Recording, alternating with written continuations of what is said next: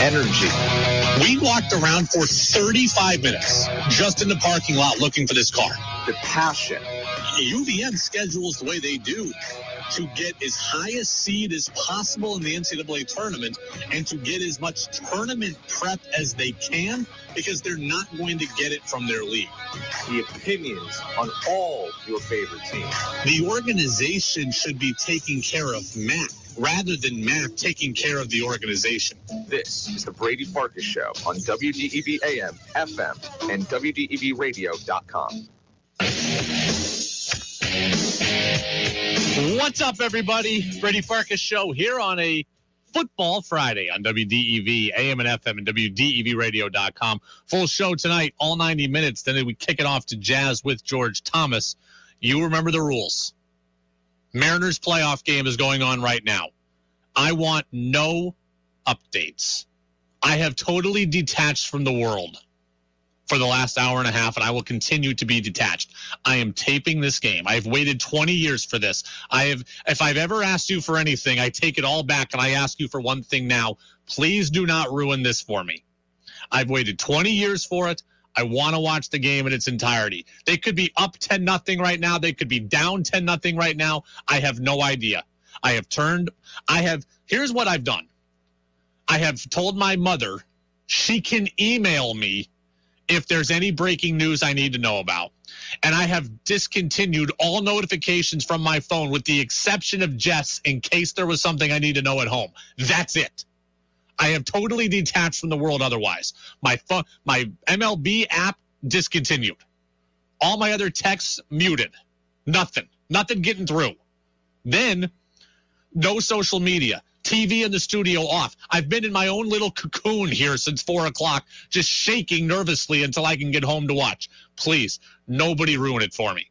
Even the CBS News, I know they give sports scores on the CBS News. I turned the news down completely in the studio. For all I know, it wasn't even working. I turned it down. I couldn't take it. I didn't want to hear. So these are the steps I'm going to make sure I watch the first Mariners game in 20 years. The Napa Morrisville, Napa Waterbury text line is open, but I'm even nervous to open that. I trust Peter in Williston. Phil in Middlesex, I trust. Steve in Fayston, I trust. I don't know. Somebody out there, though, please, I beg of you, don't ruin it for me. 802-585-3026. It is a Football Talk Friday. In addition to avoiding the Mariners, Football Talk Friday. We get you ready for Patriots Lions. Phil Perry, NBC Sports Boston, stops by as he always does at 5:45. 6-pack of NFL questions just after 6 o'clock. End of season presser for the Red Sox. We wrap it up here. We hear a little bit from my talk today with Buster Olney. We're streaming on Facebook. We're streaming on YouTube. You'll see the nervousness in me about baseball if you watch there. 5, 4, 3, 2, 1. And here we go. The opening thoughts of the Brady Farkas Show are brought to you by Sticks and Stuff and by Swanton Lumber. They are Vermont's most complete locally owned home center with locations in Enosburg, Derby, Middlesex, St. Albans, and at Swanton Lumber. They're online at sticksandstuff.com. It is very hard in this day and age to be detached. Like I feel like I'm going through withdrawal. I've been detached for 90 minutes, and I haven't had my phone, and I haven't been on social media, and I haven't been checking things constantly. I feel very, very awkward. All I know is, like, I went to look at my phone to see something Jess sent me, so I had everybody else is muted, but I went to click Jess's message, and I had like 4 other messages. I don't know when they came in. I don't know what they said. I didn't read them, but here's what I'm worried about. Here's what's also going through my head. I have one buddy, diehard baseball fan. We played together in college. He's also a diehard Patriots fan. So he'll text me constantly during Pat's games. Well, he texted me at some point, and all I could see was that the message was in all capital letters. And now I'm nervous. I don't know what it was. I didn't read it. I'm not going to go back, but I have no idea. Did he text me all capital letters and say, "Lead off homer, let's go"? Did he say good luck? Did he say, hey, your team gave up 8 in the first inning, they suck? I have no idea. This is eating me alive, trying to figure out trying to maintain my distance from devices. This message that's in all capital letters that I know is there that I'm not going to read. It's just absolutely just flummoxing me and taking every ounce of strength I have to not go and look and see what's happening. Like the TV is right here, and I'm not looking at it. So, all right. Injury report for the Patriots and Lions. Here's what we know at last check. DeAndre Swift, Lions running back, likely not to play. Amon-Ra St. Brown, their top receiver, questionable. We thought he wasn't going to play, but he's been at practice. Mac Jones limited at practice for the Patriots, but Jordan Schultz, who covers the NFL, he's reporting that Bailey Zappe is going to get the start, not Mac. It is a loss for the Patriots, right? Mac is just a better player than Bailey Zappe. And now Bailey Zappe doesn't have the element of surprise on his side. So it's a loss for the Patriots. But I'm glad the decision is being made. I have said all along, if Mac Jones is not healthy, do not play him. I've been consistent with that from the start. I appreciate he wants to. I appreciate he's out there. I appreciate it might not be as bad as we originally thought. But if he can't help the team and if he can't protect himself, he shouldn't be out there. I'm glad the Patriots are allegedly making this decision to where Bailey Zappe is going to get the start. I saw at practice today, Mac walking around, and he looked hobbled. He did not look particularly good today. I thought he looked very good on Wednesday. The last 2 days, I thought he'd look worse. I thought he had looked worse. So, Mac reportedly not playing, Bailey Zappe getting his first career start. I'll give you my projections and predictions later in the show. I actually think Bailey Zappe can hold his own against the Detroit Lions. It's the worst defense in the NFL. So if Bailey Zappe can come out and surprise anybody, and upend anybody in this league, it would be that defense. And I will say this, game plan wise, I don't think this really changes a ton. Like whether you play with a fully healthy Bailey Zappe or a completely banged up Mac Jones, you're going to see the Patriots be a run-first team. You're going to see a team that is predicated on the quarterback getting the ball out quick, letting the playmakers make the plays, and seeing a run-based game plan. So I don't think the game plan here changes much. If Mac played, he was going to be 55, 60% tops. That's exactly what they do with him. They're not going to give an injured Mac 7-step drops to let him get crushed in the pocket. They would tell him, hand off, get the ball out quick. That's exactly what they're going to do with Bailey Zappe. Now, Mac is a little better, obviously, but 55% Mac might not be better than Bailey Zappe. So game plan-wise, I don't think there's going to be a whole lot different here, right? Injured Mac or healthy Zappe, I think, are playing largely the same way. I do think it changes the playbook, though. While the overall philosophy, I think, doesn't change, I think this changes the playbook, right? At the end of the day, I think the Patriots are going to run the football. But there's a lot of different ways to get to running the football. And I don't think Bailey Zappe has the entire playbook down. That is what I think is different. It's less exotic what you can do with Bailey Zappe, right? The end result is the same. It's a run play. But how we get there is going to be different on Sunday than it would have been if Mac was playing. Right? It has to be. Mac has the full offense that knows all the protections. Bailey Zappe's not going to have that all down yet. So while Mac might be able to check here, check there, and bring you the reverse to Kendrick Bourne, Bailey Zappe is going to be, hey, let's just line up and hand it to Ramondre Stevenson. So end result same, overall process I think is different. The full playbook is not going to be at Bailey Zappe's proposal. Or at his disposal, I should say. What really worries me is, well, now you're in a situation, what happens if Bailey Zappe gets hurt? Because at that point, you're totally screwed, right? If Brian Hoyer got hurt, okay, we got Zappe. If Zappe gets hurt, Mac's inactive, Hoyer's out, he's on IR. The guy behind Zappe is Garrett Gilbert, who's been here for like a cup of coffee. So the other reason the Patriots have to hand off a lot and get the ball out quick is they need to keep Zappe healthy. Going to your fourth-string quarterback is no good. It's going to look like, remember when the Broncos went to Kendall Hinton or whatever in the COVID 2020 season. He's the wide receiver who played like high school quarterback or whatever. That's what it would look like if the Patriots had to go to Garrett Gilbert. So protect Zappe both from the rush, from having to make too many decisions, protect him in what you give him playbook-wise, but also protect him physically. That's what we're going to see on Sunday. I got a question on the text line. Do I think the Patriots can win with Bailey Zappe? Yeah, actually I do. But if they are going to win, it's going to be on the heels of Belichick's coaching and a good offensive scheme. Remember we had Matt Verderam, the NFL director at FanSided, on a couple of weeks ago, and he said the Patriots aren't particularly good, but they have Belichick. This is going to have to be a but they have Belichick kind of game, right? It would have to be. Like, Belichick has to be the difference maker at some point for the Patriots, and this is a game where he needs to. Last week he almost was. They played great defense for a half on Aaron Rodgers. Bill Belichick needs to be a difference maker here. I think the Patriots can win with Zappe against this Lions team with this record, with their amount of injuries, with that defense. Yes, I think it can be done. But Bill Belichick is going to have to come up with a game plan, come up with a scheme, him and Matt Patricia in conjunction, and they're going to have to do things that get Bailey Zappe in advantageous situations and that take the Lions out of them. It certainly is possible. It certainly is possible. Last week I thought was a sure loss, right? With Hoyer and then definitely with Zappe. I thought it was a 1,000% loss for the Patriots. This week I don't feel that way.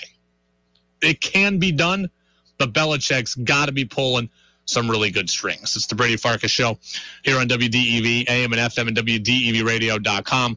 We're going to do this fully in the 6 o'clock hour. I really like this segment, wants and needs, things you want to see from the Patriots, things you need to see from the Patriots. I got to give you just one before we get to Phil Perry. Like, I can't keep them all in for the 6 o'clock hour. So again, we'll do wants and needs, things we want to see, things we need to see. But for me, I need to see the Patriots force Jared Goff into a mistake. Right? This Lions offense, like, Jared Goff has had a good year. I've never thought Jared Goff is as bad as everybody else does, right? Like, I've seen Jared Goff win a division, get to a Super Bowl, win road playoff games. I've seen Jared Goff do good things. He's coming into this week, he's third in the NFL in passing yards, leads the league in passing touchdowns. He's having a very productive year. You have to find a way to disrupt him. Your best offense might also be a good defense here. Bailey Zappe's not scoring 30 points, right? Like, the Lions played a 48-45 game last week with Seattle. The Patriots aren't playing that and winning it. They need to keep it low scoring again. And Bailey Zappe's got a ceiling, right? Like, can he get you 20 points? Can he get you 21 points? You're going to have to force Jared Goff into a mistake to make up some other points here.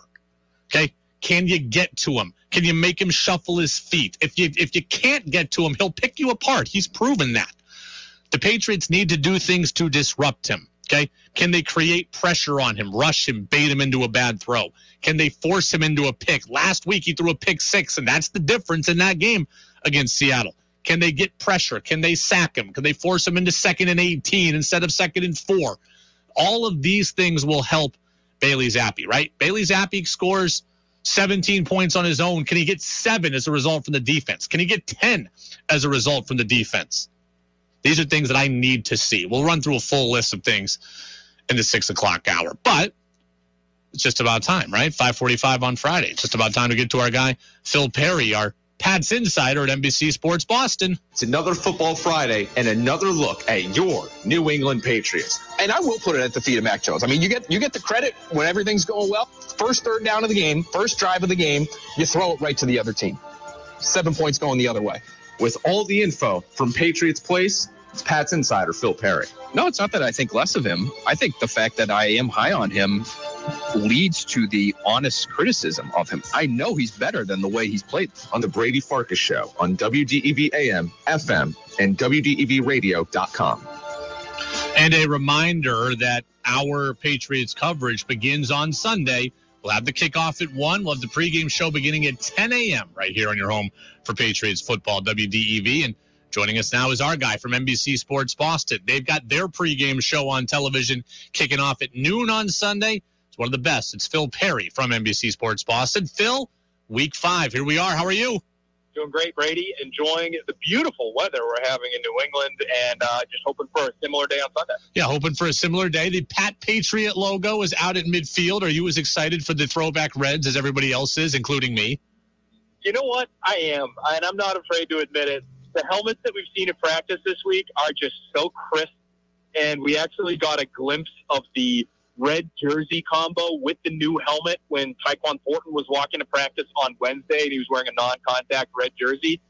My goodness, these things look sharp. I think people are going to be drooling over themselves Sunday. Well, I'm going to be pumped for it as well. I got to tell you right now, though, Phil, I'm a little nervous and I'm a little bit distracted. Reason being, I have waited 21 years, 20 seasons for Seattle Mariners playoff baseball.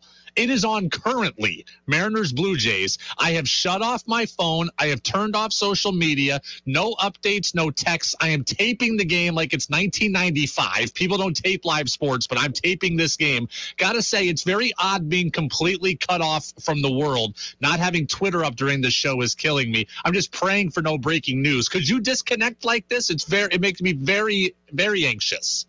Oh, my God. I couldn't believe how uneasy you can actually pull this off. So if you can get through your day without having any type of spoiler, I am really envious of you in some ways, because I think that just shows a sort of technological skill in terms of your ability to unplug that I just don't have. So I wish you luck, my friend. I usually don't have it. It's killing me. This is very, very special, very, very special occasion here. Let's get back to the Patriots as I try to rein in my focus again. The big story remains the Patriots at quarterback. And regardless of who plays, let's just go here. Do you think the Patriots unlocked something last week in that no matter who is under center, is this team a run-first team now? I think they should be. I do look at this situation that they have at quarterback with Mac Jones missing time, whether it's in practice, missing the game last week, that they should really use this obstacle, which is what it is. It's an obstacle, as a way to discover more about themselves. It's a very stoic sort of approach. It's a stoic philosophy, Brady, and that's something that we know Bill Belichick admires. You know, that's something that Marcus Aurelius has said before. The author, Ryan Holiday, is a very popular Stoic author now, who actually has met with Bill Belichick and met with the Patriots. His book was read by the Patriots back in 2014 because of a connection with Mike Lombardi. His first book, when it came to Stoic philosophy, was called The Obstacle is the Way. And I think that's how they should be approaching this time right now, where they're looking at their offense and saying, this is an opportunity for us. Yes, it's a hardship, but it's an opportunity for us to find out more about ourselves and what we can do well. I think they need to lean into this power running identity that they have shown that they can embrace these last few weeks and just continue to roll with it. You know, the analytics people all tell us the run game isn't that valuable. Running backs aren't that important. Should we be disappointed if this is the way the Patriots choose to play from here on out? We want to see them explosive. We want to see them down the field. Should we be disappointed if they're forced to play this way? Yes and no. And here's why I sit on the fence. Because I really do. I give a nod to the Patriots coaching staff for wanting to be more explosive coming into the season, right? We talked a lot about 50-50 balls and throwing the ball down the field. Mac Jones's air yards per attempt are near the top of the league now. We're not expecting that from a Patriots offense. We're not used to seeing that from a Patriots offense unless it's 2007 with Tom Brady. So I give the Patriots staff some kudos in trying to do that, because the most explosive offenses in the league are generally the best offenses in the league. But here's why I say I think it's okay for them to embrace this running identity, because the more you do that, I believe, as long as you continue to be successful with the run, the more opportunities you'll have at easy explosive plays. The explosive plays they've been throwing through 3 weeks with Mac Jones, Brady, are incredibly high degree of difficulty types of throws. It's down down the sideline in the bucket to Devontae Parker between two defenders. That's not scheming up an open guy. That's not something that I think you can really build your offense around. But what you can build your offense around is a consistent running game with a play-action game built off of that, where defenders are biting on those run fakes because they have to in order to stop the run. And then you're opening up wide open windows for Mac Jones down the line because of the way you're running the football. We saw it a little bit in week 4 with Bailey Zappe, 2 long play-action completions, one to Nelson Aguilar, one to Devontae Parker for a touchdown. That's all based off the running game. So I think you can be a run-first team and yet still be explosive. Phil Perry, Pat's Insider, NBC Sports Boston. The NBC Sports Boston pregame show is going to be Sunday at noon, kickoff 1. Our pregame coverage begins at 10 here on WDEV. One of the biggest pleasant surprises for me last week was Marcus Jones. I mean, we talked 2 weeks in a row about Miles Bryant scuffling in the punt return game. You know, we had the misplay against Pittsburgh where he got lucky. He fumbled the ball in week 3 and ended up getting it back. Marcus Jones took over the return duties last week, and he was great. He was dynamic, man. And the fact that he really hadn't been used in the return game previous to that day, they did start him on kick return in week 3. But for him to take on both duties and perform as well as he did, almost 28 yards per kick return, almost 25 yards per punt return, including a great return that set them up in overtime, where if they have anybody other than a third-string quarterback in there, they probably have an opportunity to pick up the, 14, 15 yards you need to get Nick Folk into range to win that game. He is a game changer. I already feel comfortable saying that, Brady. I actually was pretty comfortable saying that before the draft. He was one of my favorite players in this year's draft because of his dynamic athleticism. He's very undersized. We know that. But this is a guy who played not only in the kicking game, not only defensively, but on offense as well when he was at the University of Houston.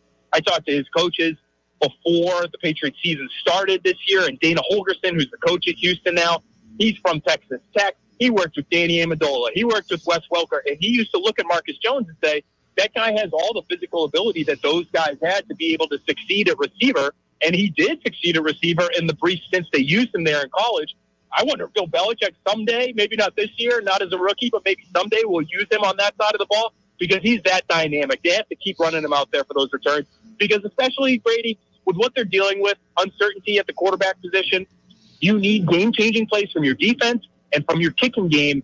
Marcus Jones can provide that on special teams. You know, let's transition to the Lions, whose offense is outstanding, even despite some injuries. The question is Jared Goff good, or can the Patriots just sit back and kind of wait for him to make the big mistake he'd be prone to in the past?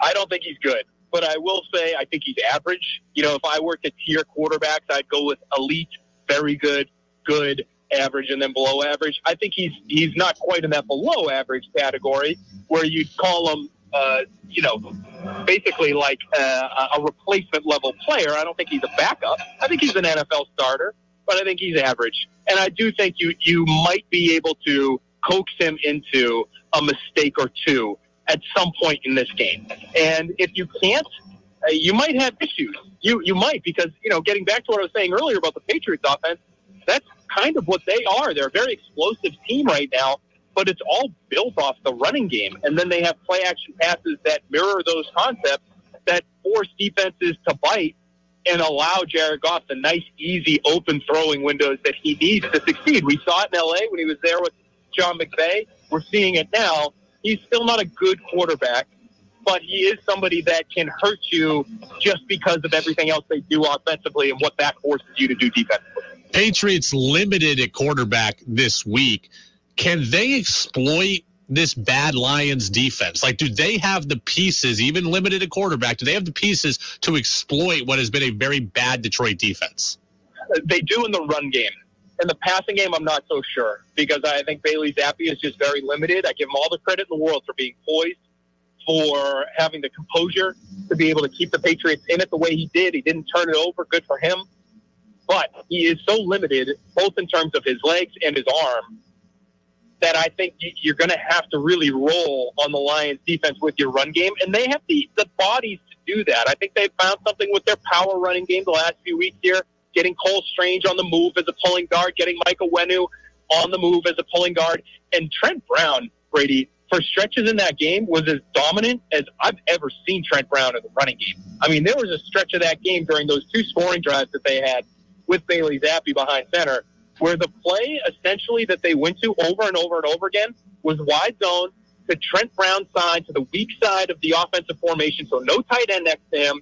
That meant no overload defensively facing Trent Brown, and all they did to me was essentially throw up 2 middle fingers to the Packers sideline and say, Trent Brown is better than Preston Smith, who's a pretty damn good edge defender in this league. And he dominated Preston Smith for 2 drives. It really is what spurred that entire offensive, I guess you could call it mini explosion that led to 2 touchdowns.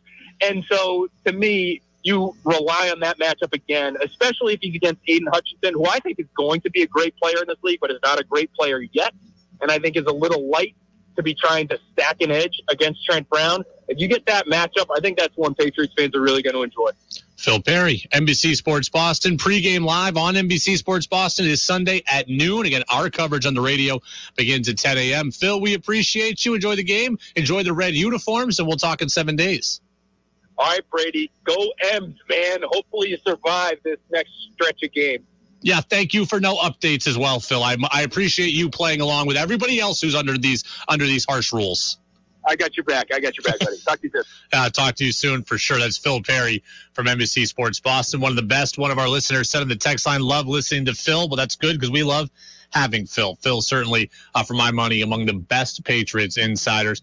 I checked the text line while Phil was talking. All of you playing ball with me so far. Again, not giving Mariners updates. Thank you. Lou says, how about a Bruins preview? Lou, here's your Bruins preview. The season starts next week. Everyone's hurt. Not everyone, but a lot of people are hurt. And Pasternak doesn't have a new deal yet. There's what, and they got a new coach, Jim Montgomery. There's what we need to know about the Bruins right now. You want to talk line combinations and all that? We'll do that on opening day. Okay, we'll do it on opening day. Phil's the best. A lot of good stuff there. Says Bailey Zappe is limited. Well, yeah, and we know that. That's not rocket science, but you are going to have to, as we said, right? I said in need that the Patriots are going to have to force Jared Goff into something negative, right? They're going to have to get pressure on him, get him off his spot, force him to rush, force him to make a bad decision. Phil's agreeing with that, right? He says with Bailey Zappe, you need to do something extracurricular. Defense, make a play. Marcus Jones in the special teams category. I love that, by the way. He's already ready to call Marcus Jones a game breaker.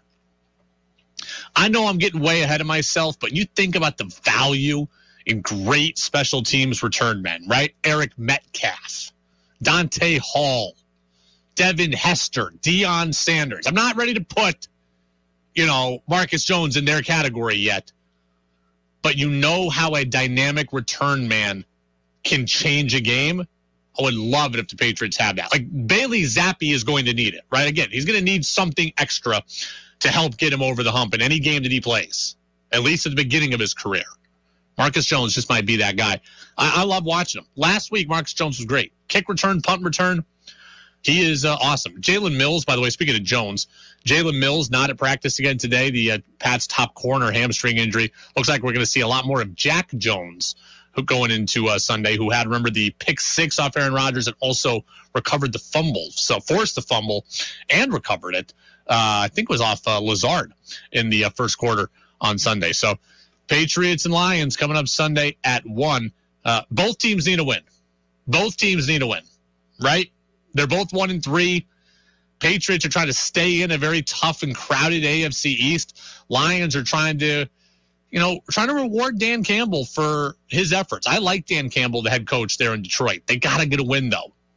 Speaking of need, both teams need a win.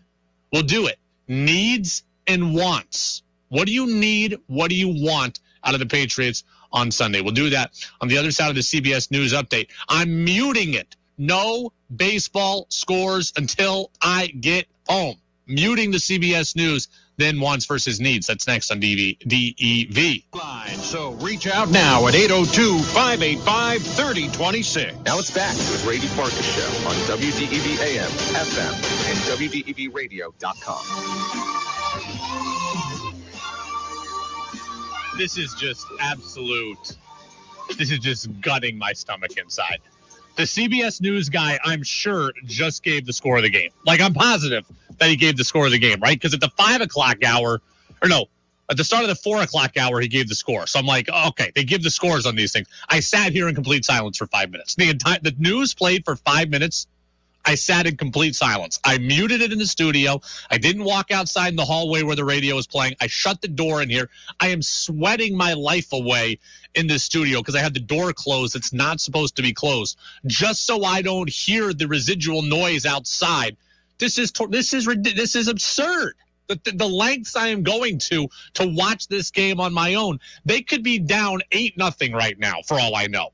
And I could go home and not look at my phone for 6 hours and watch the game and ruin my entire Friday night. They could be down 8-0 right now. They could be down 12-0. They could be down 2-1. They could be winning. I have no idea. The lengths I go to for this baseball team. I've been invested in it for 30 years of my life, but for the last 20 of no playoffs, this is the length we're going to so I can make sure that I see it. Fun fact, though, Mariners haven't been to the playoffs since 2001. I went to one of their last playoff games, 2000, ALCS, Mariners-Yankees at Yankee Stadium. I was there. Your boy was in the stands. It was Freddie Garcia pitching for the Mariners against Denny Nagel. That's right, Denny Nagel, he of the former Pirates and Braves fame, started Game 1 of the ALCS for the New York Yankees. Mariners won the game 2-1 or 2-0. A-Rod hit a home run for the Mariners. Ricky Henderson brought in a run for the Mariners. And Old Yankee Stadium was just electric. Like, new Yankee Stadium cannot compare to Old Yankee Stadium. At Old Yankee Stadium, you felt the ghosts. I will remember forever the nerves in my stomach when the Mariners were playing, like, ninth inning. I think, like, Gerald Williams is up, and you're fearing a walk-off homer. M's ended up winning it, but my goodness, it was stressful. Like, so I'll get to watch the playoff game today, but I was at one of the last playoff games. 802-585-3026. Wants versus needs. Patriots, Lions. Sunday at 1. Both teams 1-3. Both teams need a victory. We'll get to our 6-pack of NFL questions here in a couple of minutes, but I already said a need of mine was to see the Patriots cause confusion for Jared Goff and force him into something bad, right? Goff's been great. He is shepherding the best offense in football. The Lions in 4 games have scored 140 points. They are averaging 35 points a game. That's not by accident. They've got a good scheme. They've got good players. If the Patriots can force Jared Goff into the big mistake he's been prone to in the past, that will obviously alleviate his offense, but give the Patriots offense a chance under Bailey Zappe to capitalize. So that is a need for me. A want for me, I want to see the Patriots control the ball. The best way to win this game with Bailey Zappe is to run the ball, chew up time of possession, and keep the Lions offense on the sideline. Patriots can't win a shootout. I do not want to play ping pong with the football and giving it back and forth to the Lions. I like the idea of the Patriots being explosive. I like the idea of them being aggressive offensively. Not today, or not Sunday. I don't want them to be scared and nervous, but they need to come out and understand, have some self-awareness. This strategy is the best way to win on Sunday. Come out, establish the run, move the ball down the field, gain yards on this porous defense, keep the Lions offense away from the ball. That's the way you win. With your third-string quarterback, that's how you win. Keep the other guys on the sideline, and their bad defense, you just churn out yard after yard after yard, first down after first down after first down. On that note, a need for the Patriots, want, control the ball and run it. A need, capitalize in the red zone. That is a must in this game. Because if you are going to be a run-first team, if you are going to churn up clock, if you are going to limit possessions, you need to score touchdowns when you get down in the red area. This team cannot go 12 plays, 72 yards, 7 minutes of clock, and end up with a fumble or a field goal. Cannot happen. Like, we've seen that with the Patriots in the past, right? We saw it last year. Remember week 1 last year, Patriots-Dolphins? Pats have like an 8-minute drive going down the field to win the game, and Damian Harris fumbles, and they lose to Miami. Can't have it, right? The smart strategy is to churn up clock and to run the football and keep them on the sideline. But if you're going to do that, you need to get 7. Because if you get 3, there's a good bet that they're going to get 7 and you're going to lose. You've got to capitalize in the red zone. It's been a bugaboo for this offense all year, right? Defensively in the red zone and offensively, they've struggled at times too. They've got to capitalize in the red zone. Another want for me, I want to see Hunter Henry get off the milk carton because he has been MIA. And I know I'm calling for a run-oriented game plan. So the idea of Hunter Henry getting 9 catches on Sunday, probably not realistic. But down in the red zone, where he was so good last year, I want him to be a factor. Hunter Henry's making $1 gazillion. You know how many catches he has this season? In 5 games, Hunter Henry has 4 catches. I'm sorry, reverse. In 4 games, he has 5 catches. He's averaging 1.2 catches a game. Unacceptable. Unacceptable. He had 9 touchdowns last year, most of them in the red zone. He needs to be a factor. He needs to be a threat. Right? If they're going to run the ball down the field, run it down the field, and they're going to get to the 14, boom, play action. There's Hunter Henry, the tight end corner, drop it in a bucket, and let's score 7.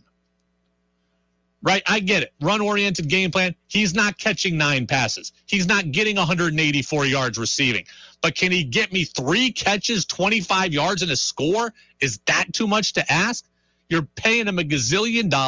Jonnu Smith is banged up. I don't know if he's going to play, but he's banged up. So likely Henry is the flavor of the week for the tight end spot. I want to see him get involved because the offense is more versatile when he is. Let's go to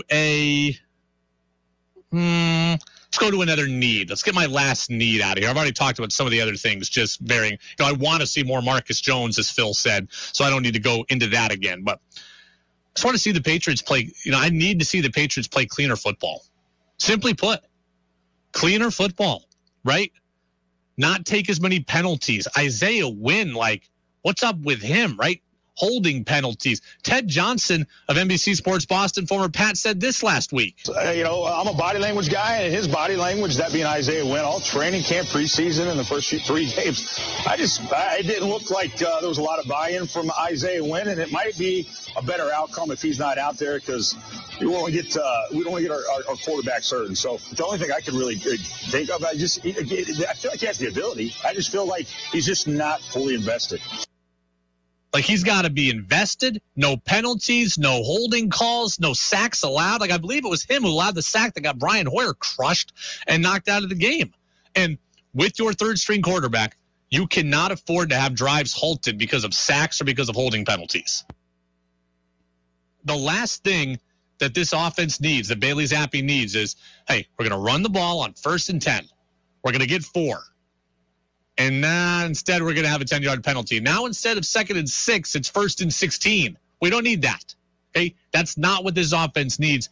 Play cleaner football. Obviously, we don't want Bailey Zappe to turn it over. Obviously, you don't want to muff punts. Obviously, you don't want to miss assignments. You also can't take penalties. Can't take as many penalties as you've taken in key and critical spots. Unnamed texter says, Brady, you remind me of my late mother. World Series 86, Red Sox Mets. Mom barricaded in her room. Red Sox needed 1 out to reverse the curse. Dad said, come out now, they're going to win. The rest is history. I appreciate the sentiment of being compared to your late mother. I am sure that is a great honor, and it means a lot to me. I don't want the same sports result right there. I would like the Mariners to win. I hope the Mariners are winning now. 45 minutes I've got until I get to go home. I got another 30-minute drive. And then I'm going to, I was going to have a Labatt Blue because that's, I was going to have a beer during the game. And I really like Labatt Blue. And then I remembered, whoa. Mariners are playing the Blue Jays. Can't have a Canadian beer. So No Labatt Blue for me during the game. A nice American beer, Coors Light or Miller Lite. One of those two is what I'll be having when I post up during the game. Or a Vermont craft beer. I've got a few of those from First Republic Brewing as well. Probably start with that. But, again, I was going to have a Labatt Blue. Labatt Blues are great. Can have them starting Monday. They can be for next weekend, but cannot have them during this game. So I can start watching about 7:45 by the time I get out of here and get home. All right, let's do our six-pack of NFL questions. With that, let's get the music going, people.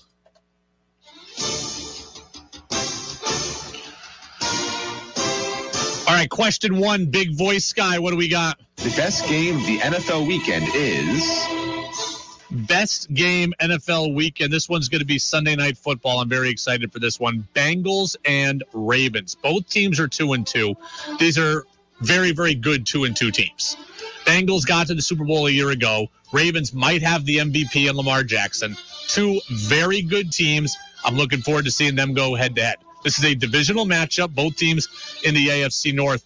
We got some really interesting storylines here. For one, why can't the Ravens close anybody out? I mean, the Ravens are 2-2. They should be 4-0. They blew, a 21-point lead to the Dolphins in week 2, and they blew a 17-point lead to the Bills last week in week 4. The Ravens could very easily and should very easily be 4-0. Why can they not close? Will they get a chance to close out the Bengals again on Sunday? I don't know. Bengals, as I recall, rolled the Ravens twice last year on their way to the Super Bowl. So you got to see if you're the Ravens defensively, what you can do to hunker down and hold some leads.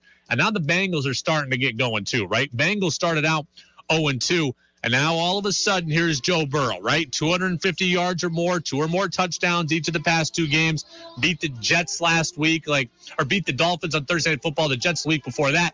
The Bengals are a good team. This is a divisional matchup. 2 teams that have deep playoff aspirations. You've got one of the best young quarterbacks in the league in Joe Burrow, one of the best overall players in the league in Lamar Jackson. Lamar Jackson's got 11 touchdown passes. He's got 316 yards rushing and 2 rushing touchdowns there. Look, he's throwing 7.6 yards per pass and 8.5 yards per rush. You got some dynamic players. Joe Burrow, Jamar Chase on one side, Lamar Jackson on another. Now, Bateman, Jackson's favorite receiver, he's going to be out. He's injured. So you lose a big weapon there offensively. I think this game means a lot. I think it's standalone game, Sunday Night Football. I think it's going to be a really good game. The game that intrigues us most is... Most intriguing game of the weekend. It's very interesting. It's not the game you would think. It's Dolphins and Jets. That's right. Dolphins and Jets. Usually this would be in my bar rescue worst game of the week. This is my most intriguing game. Couple of different reasons. One, who is the real Zach Wilson? Is Zach Wilson the guy we saw last year who really struggled with poor decision-making and trying to do too much? Or is Zach Wilson the guy we saw in the fourth quarter last week against Pittsburgh? Right? The Jets beat the Steelers last week, and Zach Wilson goes 10 of 12 for 128 yards in the fourth quarter. Can we get that version for all 4 quarters? I don't know, but I want to see.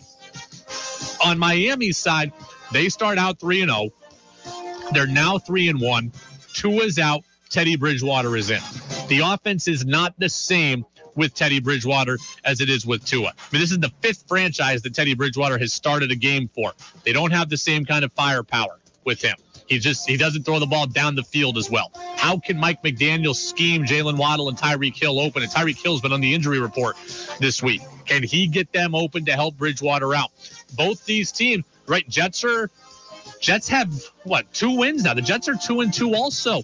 This is a crowded AFC East. Jets have 2 wins. Miami's got 3 wins. So you're trying to keep pace with Buffalo here, and Miami's already beaten Buffalo this year. So an interesting game. Teddy Bridgewater, Zach Wilson, not a game I'd usually go to. By the way, the Jets are 0-12 in their last 12 divisional games. They were swept each of the last 2 years in AFC East play. Who's the real Zach Wilson? Maybe we start to find it out on Sunday. The bar rescue game of the week is... Yeah, bar rescue game of the week. This is code for the worst game of the weekend. Game I'd miss so I could watch the bar rescue marathon on Paramount Channel. This is Bears at Vikings to me. A couple of different reasons. One, the Bears offense is very, very disjointed. Get this. Justin Fields, who is a first-round pick, who I really liked coming out of college, has thrown 67 passes through 4 games. That's an average of, that's about 16 passes per game. That's the fewest by any team since the 1982 Patriots through 4 games. It has been 40 years since a team has thrown the ball less frequently than the Bears have right now. 67 pass attempts for Fields, fewest since in 40 years by a team through 4 games. I'm not really interested in watching the Bears run the football all around. David Montgomery likely pretty banged up if he plays in this one.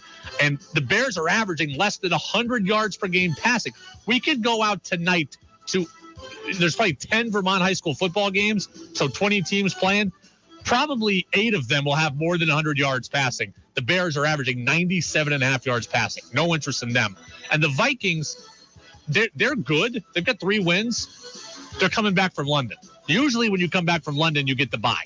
But that's not happening this year, right? So it's going to be kind of a sleepy, lazy game, I think, for the Vikings. The Vikings might win, but I don't particularly think it's going to look that pretty.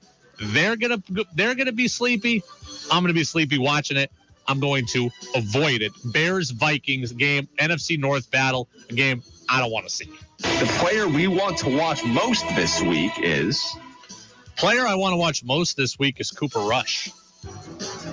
Cooper Rush is generating some buzz, right? Mike Greenberg of ESPN called him an MVP candidate. Jerry Jones said he saved the Cowboys season. I just can't say enough about how his play has what it possibly has done for this team this season, and to give us a chance to sit here after these last 3 ball games and maybe have the opportunity we've got for the rest of the year. It's amazing, and it's far more than I could have ever expected. Cooper Rush has won 3 straight games, right? He beat the Bengals, he beat the Giants, he beat the Commanders. Now he gets the world champion Rams. And I know the Rams were broken a little bit on Monday night against the 49ers, but they're still the world champs. They've still got Aaron Donald. They've still got Jalen Ramsey. I mean, Cooper Rush is 4-0 in his career as a starter. He's 3-0 this year. We'll see what happens, right? We will see what happens here. But this is a Rams team that's a whole lot better, maybe safe for the Bengals, than the teams that Cooper Rush has played against. Be interested in watching him really closely and seeing how good he really is. I'll be honest. I haven't watched a lot of Cooper Rush through his first 3 starts here.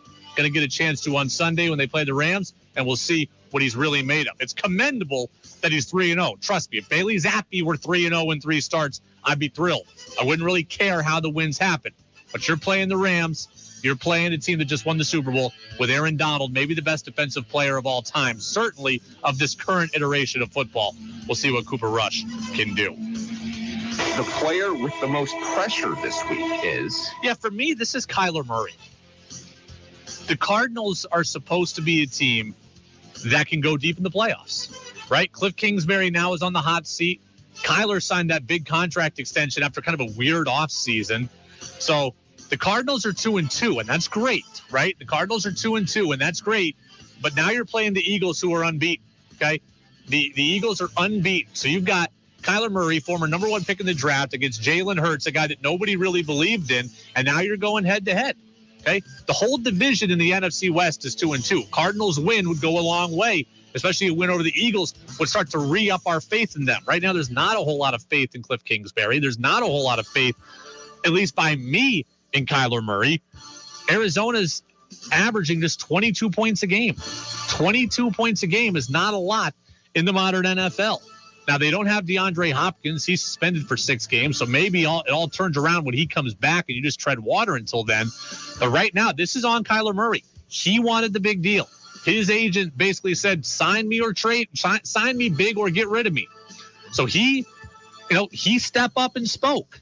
Now he's got to step up and lead this team. You're at home. You're taking on a 4-0 Eagles team. It's an Eagles team that everybody is saying now could be the favorite in the NFC. If you can go out and win, this will go a long way towards alleviating concerns we have about the Cardinals. The most amazing NFL stat of the weekend is... Yeah, the most amazing stat of the NFL weekend, that comes really from the Patriots and Lions game. Just the dichotomy in who the Lions are is fascinating. The Lions lead the league in scoring at 35 points a game. They lead the league in yards at 437 yards per game. They're also dead last in scoring defense at 35.3, and they're dead last in yards per game allowed at 444.8. The Lions are 1-3. When you score 35 a game and average 437 yards, those are Big 12 numbers.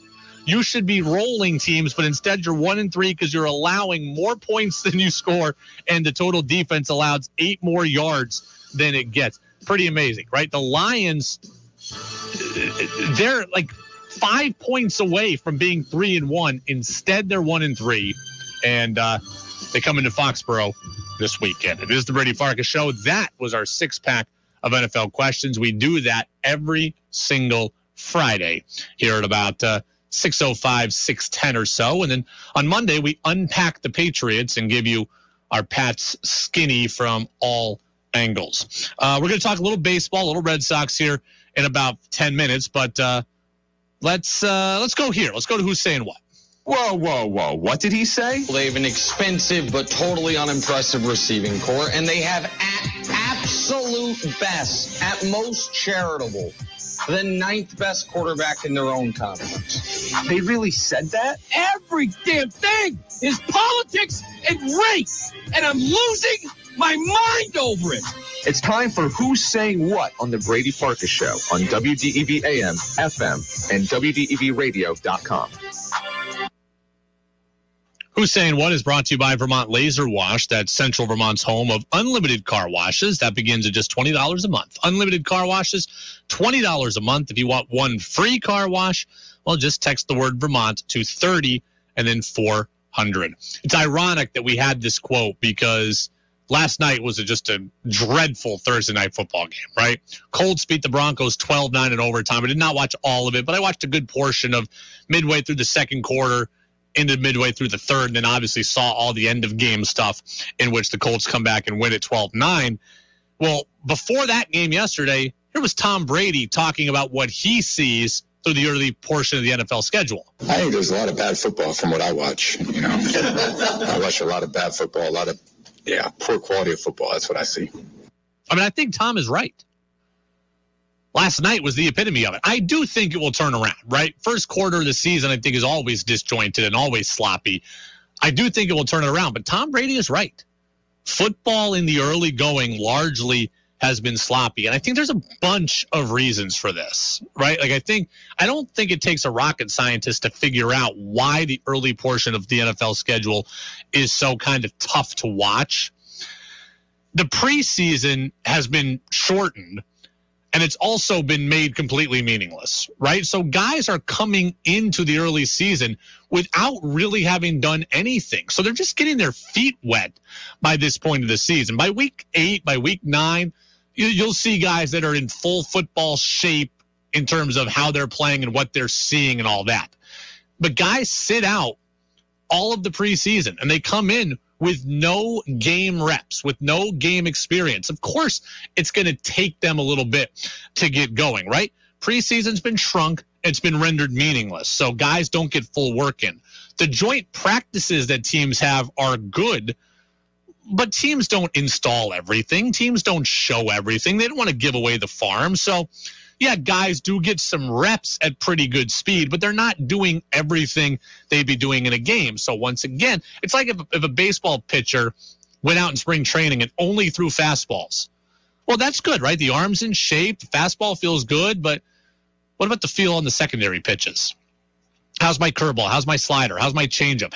It's not there yet, right? I'm leaving it up. I'm bouncing it. I'm throwing it with too much velocity, too little velocity. It's sweeping too much. It's backing up on me. All of those things. You just don't have the feel for everything that you're doing. Training camp has changed. That's part of it also, right? Training camp is not as rigorous. The offseason program is not as rigorous. So especially like on the offensive line, guys are not getting as much work as they used to get. So they're taking some time to get in here. We've seen some bad coaching.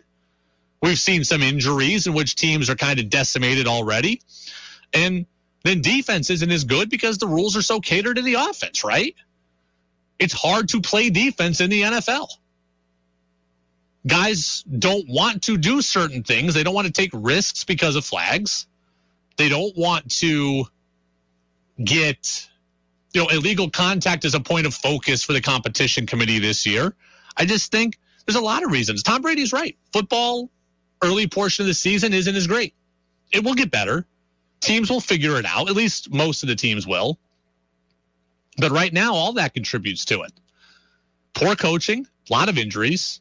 The changed off-season program, preseason doesn't matter. Don't show everything in joint practices. And you know what? We're all still watching. This is what the NFL wants. Like, I look at the standings right now. NFC East, 3 teams over 500. NFC West, every team 500. NFC North, 3 teams 500 or above. NFC South, 2 teams 2-2. The 2 teams behind them are both 1-3, but they're only a game back. 3 teams at 500 or above in the AFC East. I mean, everything is wide open. Like, there's so much parity. The AFC North has 3 teams at 2-2. The AFC South has 3 teams with 2 wins. Like, this is what the league wants. The league wants everybody jumbled together. This is what makes the league happy. Yeah, the quality hasn't been great, but every fan base, for the most part, is interested. We're a month into the season, and no one feels like their season is completely over, save for maybe the Texans. Maybe the Texans, who are 0-3-1. It's the Brady Farkas Show here on WDEV, AM and FM, and WDEVradio.com. Red Sox closing press conference was yesterday. We've got some sound from that, and we'll check in with Buster Olney, our ESPN MLB insider. That's next on the Brady Farkas Show on DEV. 585-3026. Now it's back to the Brady Farkas Show on WDEV AM, FM, and WDEVradio.com.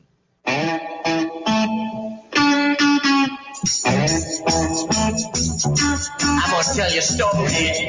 How appropriate we put a bow on the Red Sox season, a little dirty water here on the Brady Farkas Show on WDEV, AM and FM, WDEVradio.com. Reminder, our show is brought to you by Pro Driver Training. That's Pro Driver Training, Vermont's premier truck driver training school. They're online at ProDriverCDL.com. You can also always get our full show podcast and all of our interviews available at Apple Podcasts and on Spotify. Red Sox season ended on Wednesday. Sox beat the Rays. They ended the year at 78-84. Yesterday was the postseason wrap-up press conference, and Chaim Bloom was talking about the organization's plan with Xander Bogaerts. Our position hasn't changed on that. I know, I've said this before, and nothing I say really matters unless there's a deal. But our position's been the same, that we want to keep him here for a long time. We want him here on a deal that, we're going to look back on and say this is great for everybody. We see what happens. We just got to the end of one of those with JD, and I think everybody, can feel that one worked out for everybody involved, and we want to build around him and win with him. So that's interesting for a few reasons, right? One, he says they want to build around Bogaerts and they want to win with him. That certainly is notable. But he also says we want to have a deal where we look back at it and realize it was great for both sides. That leads me to believe that Chaim Bloom and the Red Sox don't want to overpay Bogaerts. There are a lot of you out there saying, just open up the wallets, pay Bogaerts whatever he wants. A lot of you are saying that, and I get it from a fan's perspective. Hey, it's not my money. Who cares? Xander wants X, Y, or Z. Give it to him, baby. I don't think Chaim Bloom wants to do that. I think he wants Xander Bogaerts back. I believe that. I think he's going to come at Xander Bogaerts with a real offer. But based on what he just said, I don't believe that offer is going to include a blank check. It's just not. He said specifically, we want to look back like with J.D. Martinez and say this deal worked out well for both sides. So he doesn't want to give Xander Bogaerts 8 years because he knows that won't look good for him in the end. I don't think he wants to give Xander Bogaerts $220 million because that's not going to look good for them in the end. Now, I think he's smart enough now to realize that, 1 year, $28 million is not going to do it either. So he's got to find that middle ground, but he's not going to get taken advantage of. That is what that quote showed me. He's not going to get taken advantage of. He's not going to let the fans or Scott Boras or anyone railroad him into just giving Bogaerts what he wants. I have maintained from the beginning, I believe that 5 years, $150 million remains an appropriate offer. Okay? I believe that remains an appropriate offer. He's currently got, this works in all ways, right? Bogaerts currently has 3 years and $60 million left on his deal, right? When he opts out, he'll be a free agent. So 3 years and $60 million. 150 is more than 60. 5 years is more than 3 years. And 3 for 60 is $20 million a year. 5 for 150 is $30 million a year. So it's a substantial raise. $30 million a year. Look. It's 5 years. It takes him till he's 35 years old, gives him one more chance at a good contract in his career. $150 million is more than Trevor Story got, so it shows Bogaerts the requisite respect that a long-tenured homegrown player should get. $30 million a year is more annually than Trevor Story got also. I remain committed to thinking that is the best deal here. The question is, does Chaim Bloom think that is an overpay? I don't. It accomplishes everything. 5 years is not going to hamper the organization, right? We're all worried about long-term deals for guys in their 30s. This is not an 8-year deal. This is not Robinson Cano getting 10 years at 30 years old. This is not that. So the years are right. The annual value, to me, $30 million a year for a very good offensive player, for a team pillar, that's right too. It's also more than Story got annually and more than Story got total. So I think this is a good size. I think this is a good deal for everybody. And Bloom says, that's what I need. I need it to be a good deal for everybody. Lou Merlone, WEEI in Boston, Red Sox insider, former Sox infielder. He says Bogaerts is his top priority, not Devers. To me, I signed Xander Bogaerts. Trust us. And I don't extend Devers. I said on TV, people went nuts the other day on Monday night, but I would not.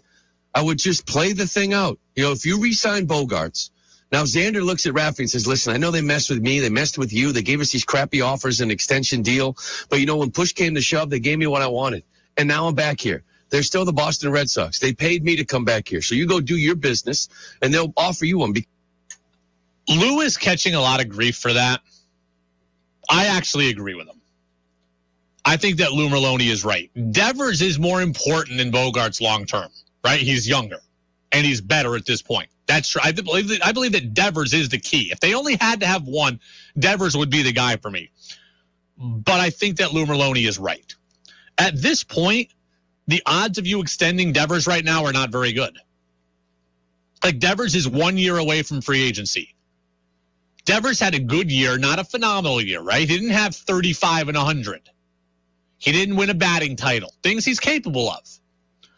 So I don't think at this point Devers wants a deal right now, because it would be a deal that's not as rich as what he thinks he could get. Next year, I think Devers' camp is saying, go out and do what Aaron Judge did. Not hit 62, but go out and have a great contract year. And then get your money. Right now, Devers would be getting a deal that's a discount. So the odds of you getting him locked up long-term, I do not think are particularly good right now. He wants to go do what Judge did. Prove how good he is, and then get all the suitors to come calling. So I don't think you're getting Devers right now. If he went for 40 and 120 this year, his camp might say, you know what? His value will never be higher than now. But his camp looks at it and says, you know what? He can do better than this year. And he can do it in a prove-it-walk year. And that's where we're going to go.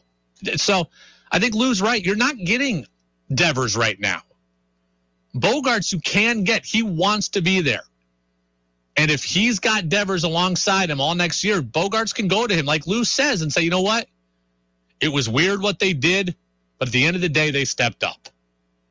And I don't think it will affect Devers like it affected Bogaerts. I think Bogaerts is more sensitive, more cognizant of this stuff, how he's perceived. I think this stuff really rankled Bogaerts. I don't see it rankling Devers. So I agree with Lou Maloney there. And finally, Chaim Bloom was talking about Chris Sale moving forward. Yeah, it's interesting. I mean, you talk about the situations that he's been in, the things that have happened. There's no reason looking at next year that he shouldn't be able to be a huge part of this. But obviously, you could probably go back and find instances of me saying exactly that in a lot of different ways over the last few years. And we know that when somebody hasn't carried a workload in a while, it means certain things for how you should plan. This is the right attitude to take. The Red Sox are finally handling things correctly with Sale. Chaim Bloom said it perfectly. Basically, he is nothing more than a wild card at this point. Okay? He is nothing more than a wild card. If he ends up healthy and throws 175 innings and is great, then so be it. You know what's a good problem to have? Too much pitching. You can never have enough. Look at all the guys the Red Sox lost this year, right? Walker was on the IL. Sale was on the IL. They lost Hill at some point on the IL. They lost Evaldi on the IL. Cutter Crawford was out. Bayo went on the IL. You can never have too much pitching. So Chris Sale being treated as nothing more than an add-on is the right thing for me. You've got Bayo, you've got Pivetta. You've got Sale, that's 3 pitchers. You're going to need 3 or 4 more. You're not getting by with this with just 5 and Sale being one of them. So Bayo, Pivetta, Sale, they're in at the start of the year. Am I bringing back James Paxton? Is he fitting in? Am I bringing back Waka? Am I bringing back Hill at some point? Am I signing Rodon like I want? Am I signing Chris Bassett? Am I signing Sean Manaea? Am I trading for somebody in the offseason? I'd explore all of that.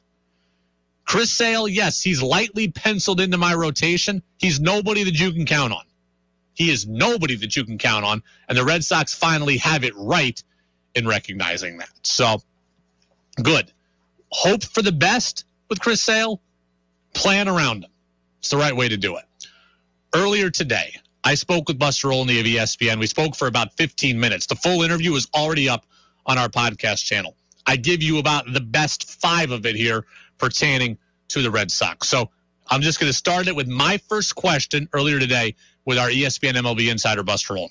As we think about the Red Sox offseason, it's ironic because I think this Red Sox team was likable. Despite not being very good, they had a lot of likable guys. And I hear the same refrain everywhere. Eric Hosmer, yeah, I could bring him back. And Michael Waka, I could bring him back. And Rich Hill, yeah, I could deal with him on the team. And Christian Arroyo and all that. I'm like, look, all these guys are good guys. But if this team wants to be a lot better next year, they can't have a team full of Rich Hills or a team full of Christian Arroyos. They're going to need to go out and make some big splashes. Do you see them doing that? I don't. I heard yesterday from Chaim Bloom, hey, we're going to make every effort to sign Xander Bogaerts, or we're going to step out. We're going to have conversations. But when I heard that, I had a number of reactions. One, that's great that they're trying to sign him now. Why didn't they do that in the spring? Yeah. Why would they just give him a 1-year offer? That makes no sense to me.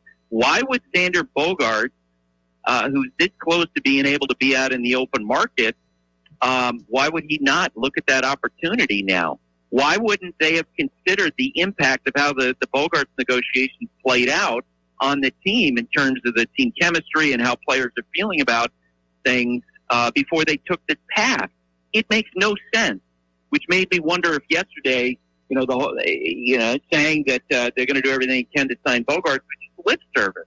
Because if they had assessed all of those other questions back in March, they would have been a lot more aggressive in trying to re-sign him. So they either, one way or the other, they either made a terrible mistake in how they handled this negotiation at the outset, which is what I believe to be the truth, or they're blowing it now. It makes no sense to me, how they've handled this thing. And it is a puzzler for me, and it's an indication that I just, until they actually put pen to paper and sign a big check to somebody, I'm not going to buy it. The other thing that's interesting is that I think all fans want the Red Sox to bring back Bogaerts, and all fans want the team to lock up Devers, and those would be 2 great things. But those two guys were here, and this team just finished in last place. Like, even if they bring those back, they have to go out and do a whole lot more. Obviously, we have a whole off season ahead of us, but is there anything right off the bat you think, okay, that makes sense for the Red Sox in addition? Well, the pursuit of someone like Chris Bassett, who's had a terrific season for the Mets, and, they needs rotation help. That, to me, has got to be the focus. But it's hard to know exactly how they're going to handle things, because I think that, of all the misdirections, the missed opportunities they've had to this point, like Chaim Bloom, told reporters yesterday, look, we're never going to be in the same position we were with Mookie Betts, and we're not going to go down that path again where, we don't lock up a generational talent. And I'm paraphrasing. It's not literally what he said, but as I read the words, I'm like, well, what have you been doing with Rafael Devers the last couple of years? Yeah. Rafael Devers the last couple of years has been in the same position Mookie was in year 2, year 3, year 4 of his career. Chaim's been here. Where's the love? Where's the beef? Where's the money? It's been a surprise. It's been a head scratcher with how they're handling things. I thought the other thing that was interesting yesterday, which was appropriate, but it was a deviation, is that basically Chaim Bloom said, we think Chris Sale can be a big part of this, but we're now no longer counting on that. I thought that was an important realization. Yep, and that's a reality check, and it's the right way for them to look at that. Chris is, no one can doubt his passion for pitching, but the fact is he's now in his mid-30s. Usually when teams sign these guys, these massive deals, internally the way they look at it is we expect high production at the beginning of the deal, some regression in the middle of the deal. At the back end, it's kind of a wash. You're really paying for the excellence in front of the deal. Well, he now is in the middle to back end of the deal, and that's the reality.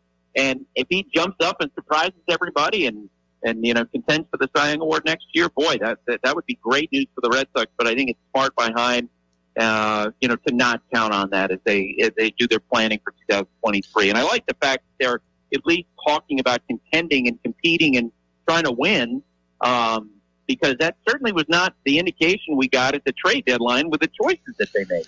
That was part of my talk with Buster Olney, our ESPN MLB insider. Again, that full interview is available on the Brady Farkas Show podcast channel on Apple Podcasts and on Spotify. We also talked about the playoffs. We talked about Sarah Langs. I can't remember if I told you this yesterday, but Sarah Langs was someone who we've had on this show multiple times, right? I may have said this yesterday. Forgive me if I did, but Sarah Langs is somebody we had on this show multiple times, right? We had her on in spring training of 2021 and spring training of 2022.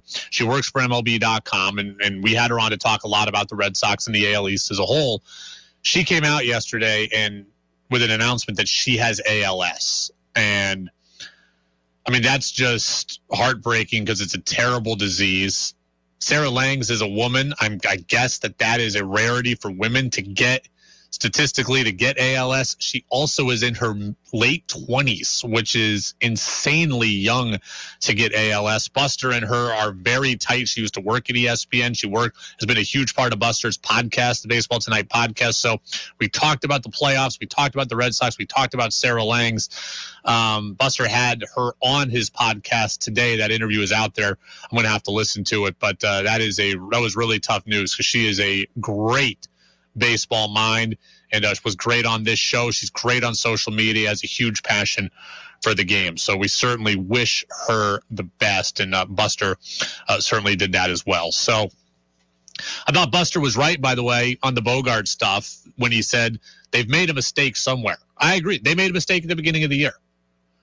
I think that one of two things happened. Either the Red Sox really tried to just take advantage of his desire to be here, right? So they offered him another year and $30 million to get him to 4 years and 90. So they lowballed him based on the fact that they just assumed, hey, he wants to be here, he'll take anything. Wrong way to look at it when Scott Boras is your agent.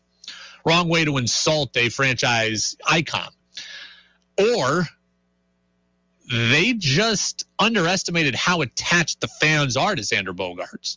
I don't think they expected the fan backlash. I think they expected fan support, and how the team was being run. They were wrong in that. So I do believe the Red Sox made a grave mistake at the beginning of the year in how they handled Xander Bogaerts. But again, full interview with Buster available on our podcast channel. Couple minutes left, and then we've got Jazz with George Thomas. Patriots-Lions predictions. I am going to go against the curve here. I can't believe I'm saying this, but I'm going with the Patriots. I just think, and I said this in week 3 and was burned, I think we're going to get a Bill Belichick special. Bill Belichick has to be a difference maker for this team at some point, right? They don't have enough talent to just line up and beat you every single week. They do have the greatest football mind in history. At some point, that's got to matter. This is the week I hope and think that it matters. I've got the Patriots winning 24-23. I just think that Bill Belichick defensively can do something to alter Jared Goff, right? Will there be a big sack in which he fumbles? Will there be a pass rush in which he throws an ill-advised pass and you're able to take advantage of it? This Lions offense is really good, and Jared Goff has been really good in it this year. But I got to think that there's a Bill Belichick coaching special that's going to come our way on Sunday, that he's going to be able to exploit Jared Goff somehow, and he's going to be able to take care of and protect Bailey Zappe somehow. So I'm going Patriots 24, Lions 23. This is a must-win game for the Patriots in terms of saving your season. If you do not win this game, your season is over.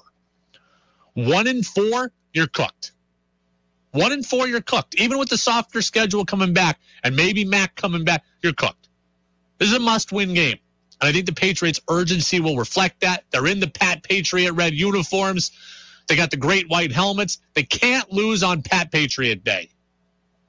We'll have our coverage Sunday morning, 10 a.m., kickoff 1 p.m. Pats 24, Lions 23. Go download the podcast. Have a great weekend. I'm finally getting to the Mariners game. Go M.